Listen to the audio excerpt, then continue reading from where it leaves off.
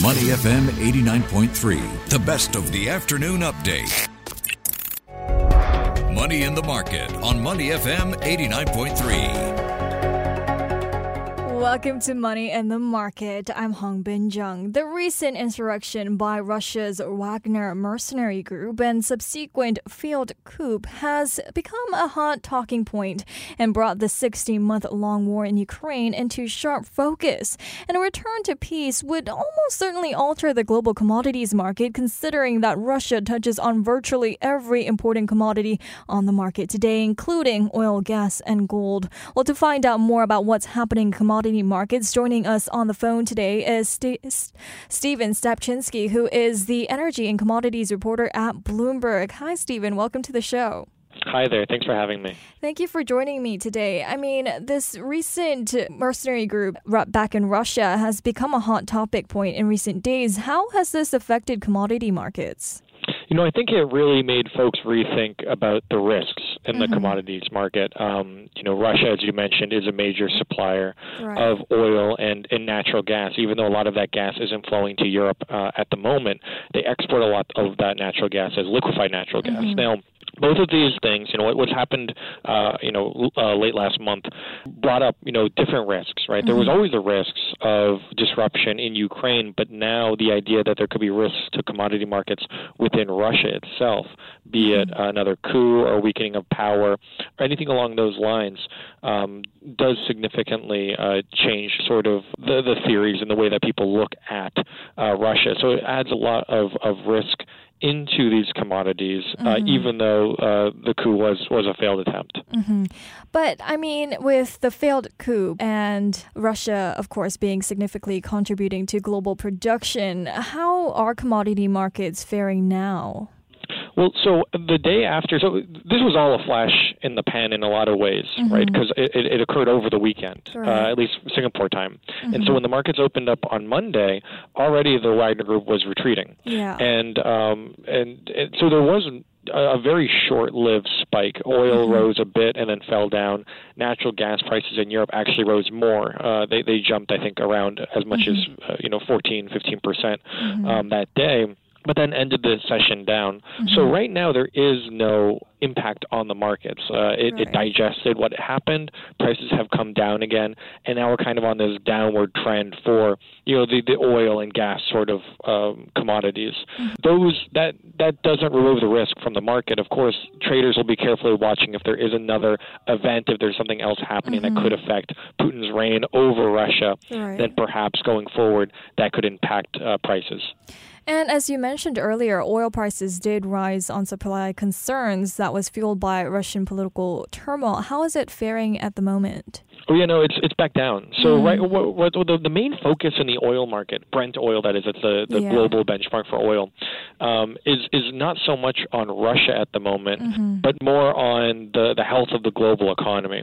So people are looking at China. Has the Chinese demand rebounded? China opened up from their COVID zero policy over the last year, and there was an expectation that Chinese oil demand would really bounce back. And while it has increased, it's not increasing as much as people expected, which is providing more supply into the market. At the same time, there's a lot of looking at interest rates, and if central banks are going to increase interest rates, does that increase the chances of recession? If there's recession in the U.S. or Europe or other regions, that could also reduce demand for oil. So there's really this sort of bearish atmosphere in the market right now, and that while the Russia geopolitical events and the impact on potentially curbing oil supply out of Russia was a short-term impetus and spike for prices, right now the traders are very much focused on the global economy, and that's pushed rates lower for Brent oil. Right. And of course, the turmoil in Russia, it's prompted investors to opt for, the safe haven appeal of the precious metal, which is gold. But, I mean, there's still that uncertainty remaining. Is there still a high demand for gold? Are investors still holding to the gold? Gold has had an interesting year because it moves in a lot of ways opposite of oil, and so when there is a risk, you would assume that there would be a jump in prices to to some degree. Right. Now, of course, the global appetite for gold is also sort of looking at U.S. inflation, because if the U.S. inflation were to rise faster, then you could have a potentially the central banks like the U.S. Fed increasing interest rates. If they do that, then there's a higher chance of reduced economic output that could lead to recession, and that could require folks to move their assets to safe havens like gold. But what we've seen is over the last 3 weeks, gold prices have actually been heading lower because the inflation risks have been cooling in the United States. Right. And I also want to talk about energy markets. And they were largely shrugged off those events in Russia. How are they faring at the moment? Yeah, I mean, when you look at natural gas, it's also sort of on the decline. I think overall, if you look at energy and commodities, including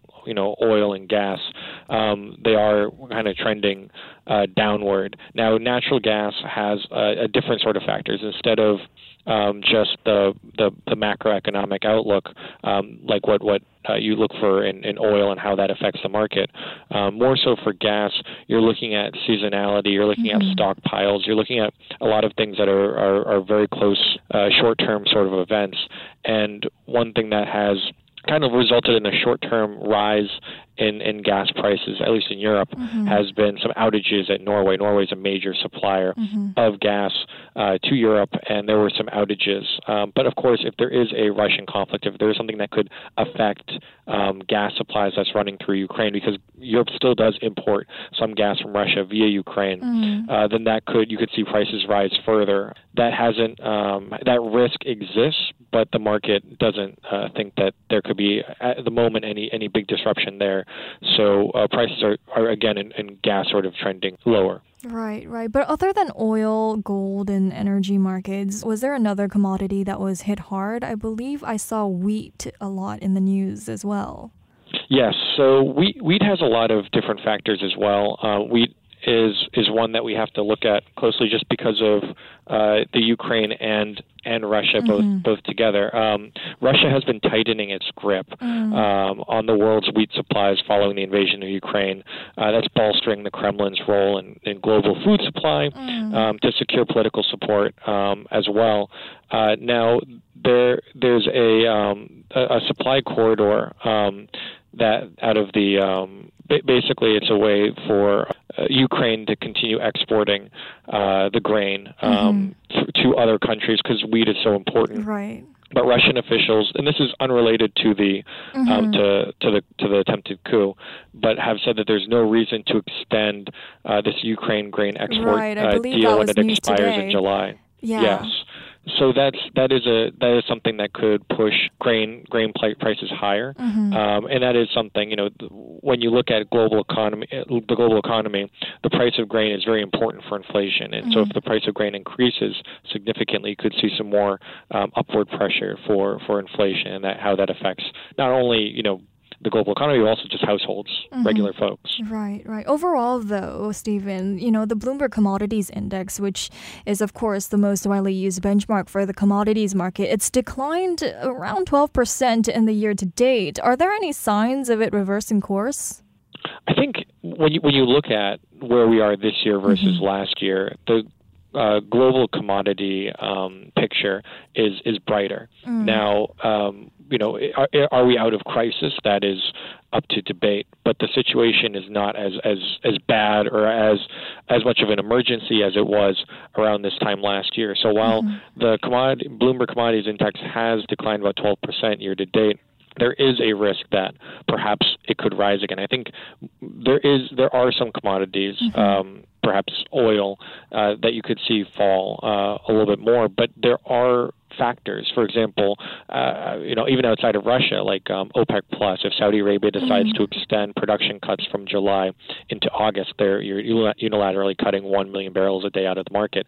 Perhaps you could see prices for oil to rise. Same with gas. If there was any production outage, I mentioned earlier that there were some issues in Norway. If that were to be extended, if there's an LNG plant in the United States that has some problems, or if there's suddenly a streak of very hot weather in Europe, or if North Asia has a very cold winter, suddenly you have gas prices rising again, and that could increase, the entire price range for the entire commodities index. And the same goes for agriculture as well. It's wheat, but there are other kind of commodities that have been rising a lot lately. There's sugar, cocoa, even coffee has been rising because there are still supply chain issues and trade problems and production problems, especially as we're going to an El Niño year, which could bring hotter, drier weather to some parts of the world, which could cut back production. Right. But before we let you go, Stephen, what are experts saying about to look out for in commodity markets at the moment? Well, certainly, you have to keep an eye on China. If Chinese demand or if the Chinese economy were to pick up, then that could certainly lead to a higher demand for, gas and oil, as well as, a number of other metals and agriculture products. At the same time, look at what is happening with interest rates. If the U.S. Fed reduces their or slows down sort of their hawkish tone towards increasing interest rates, then perhaps as well that could have an impact on global markets. Of course, Russia, what happens with Putin internally in the country is very important as well. And it's very simple. Look at weather. If we've had a lot of hot weather in Southeast Asia. If other parts of the world that produces other things has the same sort of hot streaks of weather or cold weather later this year, then that could also cause shocks across commodity markets. I see. Well, thank you so much for joining me today, Stephen. Thank you very much for having me. Thank you. We've been speaking with Stephen Stepczynski, who is the energy and commodities reporter at Bloomberg. This has been Money in the Market with me, Hongbin Jung. Stay with Money FM 89.3. To listen to more great interviews, download our podcasts at audio.sg or download the audio app. That's AWEDIO, audio at the App Store and Google Play.